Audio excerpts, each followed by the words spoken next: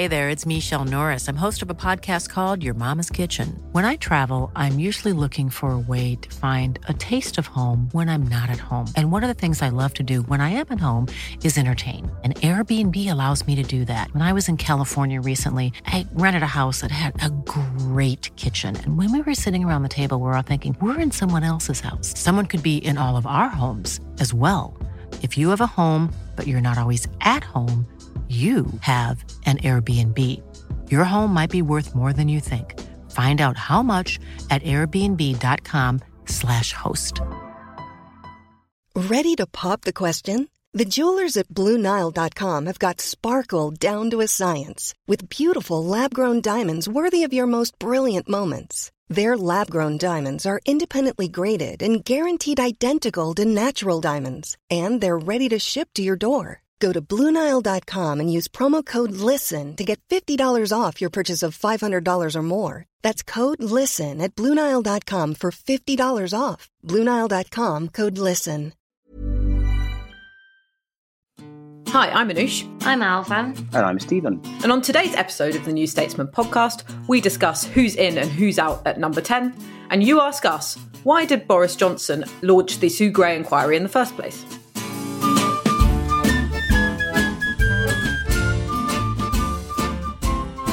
So we're recording after a weekend and the couple of days before that of drama in number 10.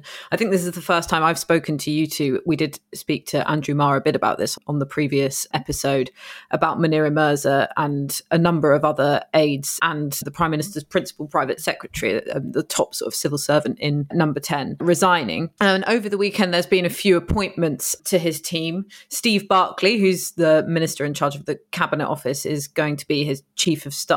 And Gito Hari, who was his chief of staff, I think, during his first term as London Mayor, is now going to be his director of communications.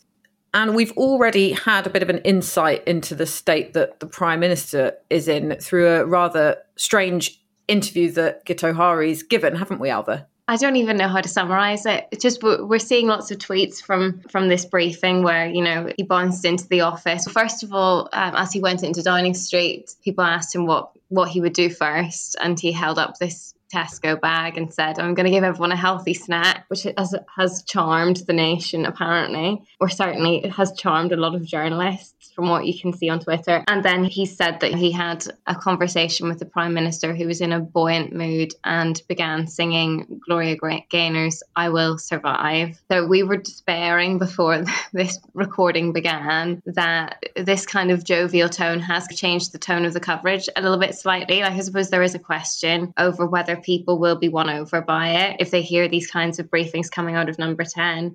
But certainly, I think after lots of very serious media coverage for a very long time, these jokes and things are putting the coverage on a bit of a different foot. And so already we do have a bit of a sense from Gito Hari that he's going to try to capture some of that like optimistic, eccentric, buoyant mood that we have historically associated with Boris Johnson, try to inject some of that back into the coverage, remind everyone why they love Boris Johnson, and that will be the big strategy for survival. What did you make of it, Stephen? I think the main reason why there is going to be a shift in how things are reported over the next couple of weeks is just unless the Conservative Party does get to 54, which, I mean, I think it's right. The weird thing is there is no momentum behind anyone in Conservative politics at the moment.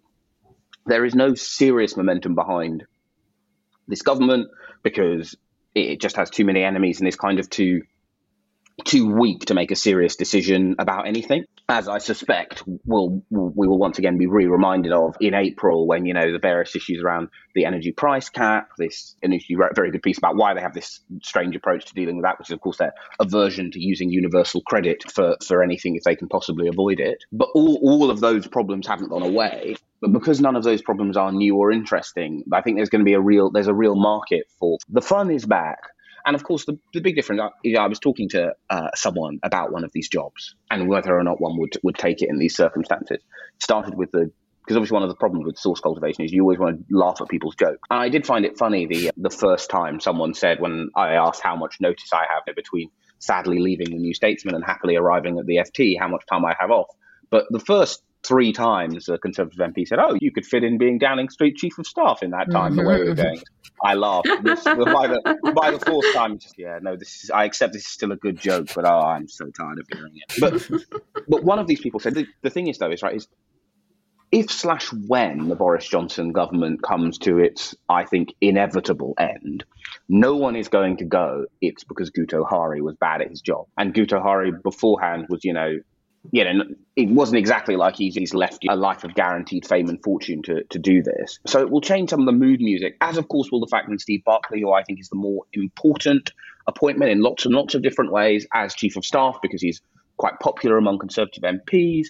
Most importantly, he starts with a good bank of credibility among Brexiteers and indeed, I want to say the right, but I think in some ways it's more accurate to say the economically dry. So like people who feel this government has abandoned too many Conservative orthodoxies. And all of this stuff helps the mood music, but it doesn't change the fundamental issue, which is do the role of Chief of Staff while being an MP, while overseeing the, I think, desirable in other ways, but we don't need, while overseeing the kind of merger of the Cabinet Office into a new office of the Prime Minister, which means that the sort of chaos, disorganization, lack of proper plan, all of the sort of underlying issues which have basically been a problem with the Johnson Downing Street machine since December 2019, none of those things are going to go away. And so in some ways, it's a bit like this government's like a ship which has hit one iceberg. It's taking on water very slowly. A bunch of people have started going, "Oh, we haven't sunk yet." And it's like, yeah, but not only are you still taking on water, lads, there is more iceberg than water at this point, just looking ahead at the next 6 months. So, yeah, I think it changes the mood music, but it doesn't change the problem. And the problem is pretty severe. Yeah, and I suppose looking back, it's interesting to think about when Theresa May was in trouble after the poor showing in the 2017 general election, and there was a sort of change of the guards in terms of her staff. Nick Timothy and Fiona Hill were out. And then she sort of did the opposite thing to what Boris Johnson is doing with her chief of staff and appointed Gavin Barwell, who had been an MP and had lost his seat. And he's actually tweeted it won't be easy to combine being chief of staff with a minister and an MP.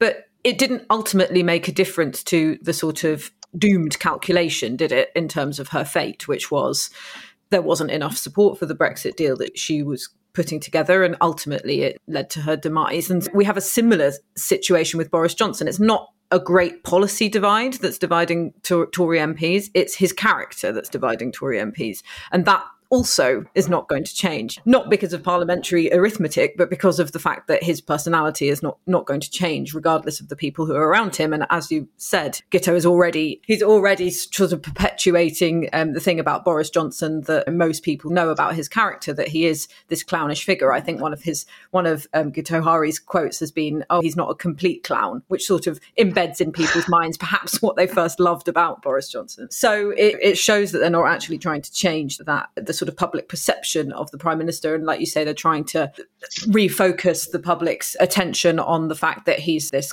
different kind of politician, perhaps a sort of fun figure. But I think that's very jarring in terms of the anger that we know is still out there over what he's done. See, I think that there is a little bit of a battle over how Boris Johnson is seen. I think that's always been the difficulty, that since well before he was Foreign Secretary. I don't know if people remember that brilliant interview that Eddie Mair did when he was standing in for Andrew Marr one week on that Sunday politics programme.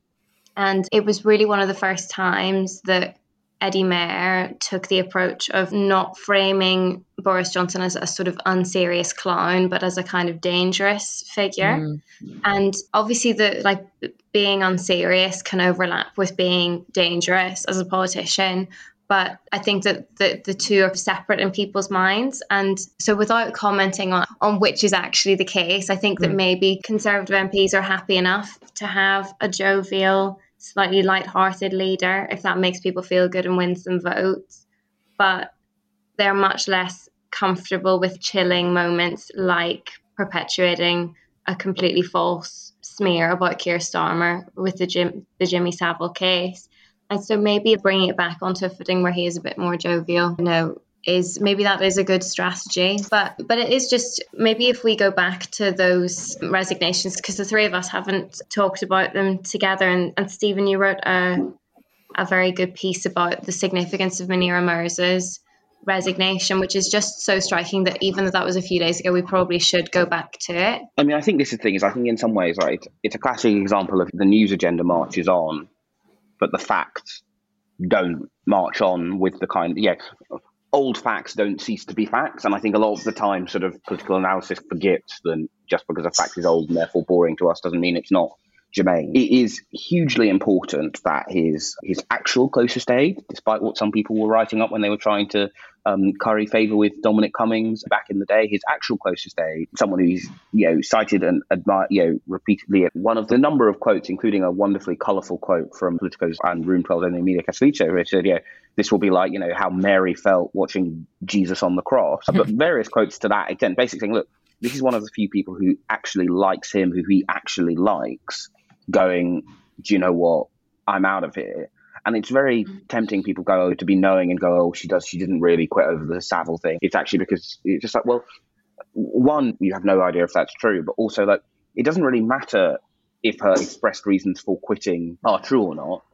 His closest aide, and I think the most irreplaceable of his aides, has quit. That is a far bigger deal than can you have this like government held together with wire and sellotape going, oh, it's fine, I'll just bring in a popular MP to triple job as my chief of staff, and it won't matter then this kind of then the government is keeling over and falling about. And I just think whether it's next week, next month, right, then this is just the kind of weird bit in the life of a dying premiership, a bit like with Theresa May after the Scribbles, when suddenly people started going, maybe things are fine, she's pulled off a reshuffle. Maybe this government isn't a zombie. And then the second they got to the Brexit votes, which kind of forced them out of their sort of liminal state of being a sort of viable government as long as they didn't try to govern, then, immediately turned out they weren't fine. And I think this is the thing, isn't like Munira's exit is just the biggest and most obvious sign that this is a government that is not fine, has lost key personnel. And I think people, yes, he's been around for a long time, but actually one's ratings don't ever rebound, really. Like, unless you have an economic boom, a successful small war. Now, it's possible, of course, then there'll be an economic boom and a successful small war, but I wouldn't bet very highly on either of those if I were in Downing Street. And so it's, I guess my short thing on Munira Mirza leaving is it's bad. She absolutely gifted us with one of the best breakup lines, if you ever need one, of it is not too late for you, but I'm sorry to say it is too late for me, which I think will go down as one of the great historic lines in a resignation letter. I wonder how, maybe she just resigned so she could use the line. I just think it's great.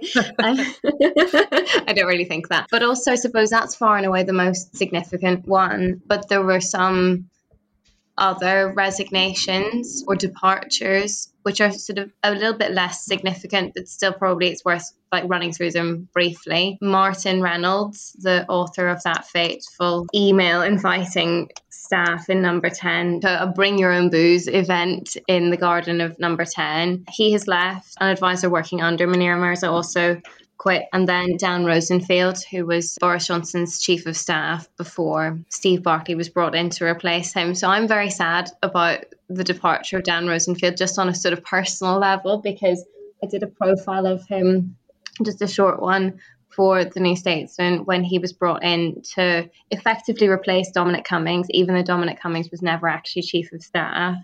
And I spoke to lots of people. He worked in the Treasury for a long time as principal private secretary to Gordon Brown and George Osborne. So lots of quite senior politicians or formerly senior politicians know him and have quite a high opinion of him. And he was framed as the anti-Cummings, like someone who was very establishment, has worked in senior positions in the Treasury, has a good understanding of the British intelligence services, who is across all of the detail of these things.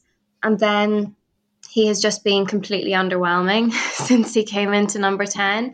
It really was suggested to me before he was brought in that he'd be just some sort of brilliantly efficient James Bond character who could whip the Downing Street operation into shape and impose order a bit like Dominic Cummings. And he just totally failed to do that. I think that he wasn't popular anyway, but that's just another example of how actually I think despite the way things have recently gone downhill, we've been talking for ages about the sort of the lack of grip in number 10 and the lacuna left by Dominic Cummings, that Boris Johnson essentially doesn't really know what he wants and needs people around him to enforce a direction. And I suppose that the problem was that Dominic Cummings knew what direction he wanted to impose, even if it sometimes clashed with Boris Johnson. But since he left, Dan Rosenfield hasn't had a direction that he wanted to impose. And if there's no will of the Prime Minister there to impose, then you just end up being directionless. And that's aside from the sort of the obvious cultural issues at number 10. So he's gone. There were a few other departures. And then, as we were saying, there's Steve Barclay and Guto Hari brought in, but there's also Andrew Griffith, who until recently was Boris Johnson's PPS, so the sort of the MP who's the go-between between the Prime Minister and the backbenches. And he's been promoted to Director of Policy, which is also quite interesting. People have been quite amused already by his sort of corporate speak. So he was only elected in 2019. And he has a townhouse in Westminster, which he lent to Boris Johnson for campaigning purposes. Before he was elected, he was very senior at Sky and is well known in the business community. He's been very loyal to Boris Johnson in the past few weeks as his PPS, and then has been rewarded with his new Director of Policy role. But I think Tory MPs have not been massively impressed. I think he's still a well-liked and popular figure, but his messages to colleagues about his promotion have been seen as a bit saccharine. And he's also written a piece for Conservative Home this morning about what his priorities will be as the Prime Minister's new Director of Policy. And again, it's very corporate speak. These are just, I suppose, like all the little changes behind the scenes that, I mean, I don't know if any Conservative MPs are going to be persuaded by the promotion of someone like Andrew Griffith or Steve Barclay, like loyal and well-liked people. But if, as you say, Stephen, the ship is already sinking, then it literally is just like reshuffling the deck chairs on the Titanic. Yeah, and you mentioned that Munira Mirza sort of resignation letter and that breakup line that was really punchy. And I think in that letter, you really do get to the sort of heart of the problem for all of these people who are going in to try and help Boris Johnson survive, which is that he won't change despite the advice that he's given. So I think one of her contentions in her letter was that she wanted him to apologise for the smear against Keir Starmer in terms of the sort of Jimmy Savile conspiracy theory. And he sort of he stopped short at apologising when he gave an interview about it. And that is what she claims pushed her over the edge. And so I think that's just a sign, isn't it? He is notoriously a man who doesn't like to apologise. And although he's had to apologise a few times recently, it's always been caveated. And there's always been people within the party saying it didn't seem sincere. And so he has that problem with contrition and also following advice. So I think that is the heart of the problem, really, for this new Downing Street operation. How will you get a man who won't change to change? And obviously one of the answers is what we've just been discussing earlier in the podcast, which is you pivot towards the public persona that you know is popular with people. Stephen says you can't get back from these bad ratings that he's had. People will say often when they talk about Boris Johnson, who have been involved in British politics for a long time, that if anyone can bounce back, he can. So I suppose that's the calculation being made at the moment. I think I lean more towards Stephen's perspective, which is that it's too late for him now and that his reputation is bleeding into the reputation of the party as a whole. Hello, it's Alva here. This is just a reminder that as a podcast listener, you have the option of subscribing to The New Statesman with a very special offer. At the moment, you can subscribe from £1 a week. That's 12 weeks for £12. If you go to www.newstatesman.com/podcast offer.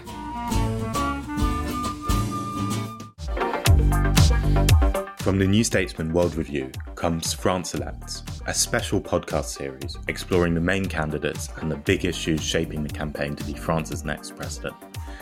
I'm Ido Vock, and over the next 2 months, I'll be joined by special guests to dissect incumbent Emmanuel Macron's record, his rivals to the right and left, and key issues such as foreign policy and the climate. Just search World Review on Acast or wherever you get your podcasts.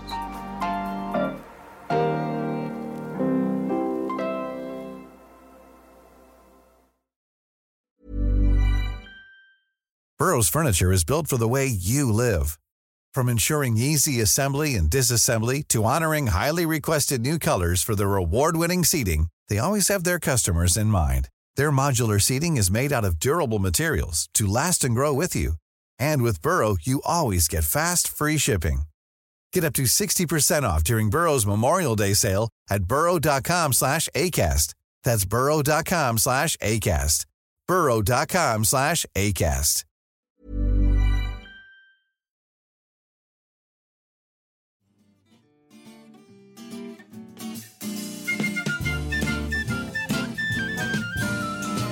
And now it's time for a section we like to call You Ask Us.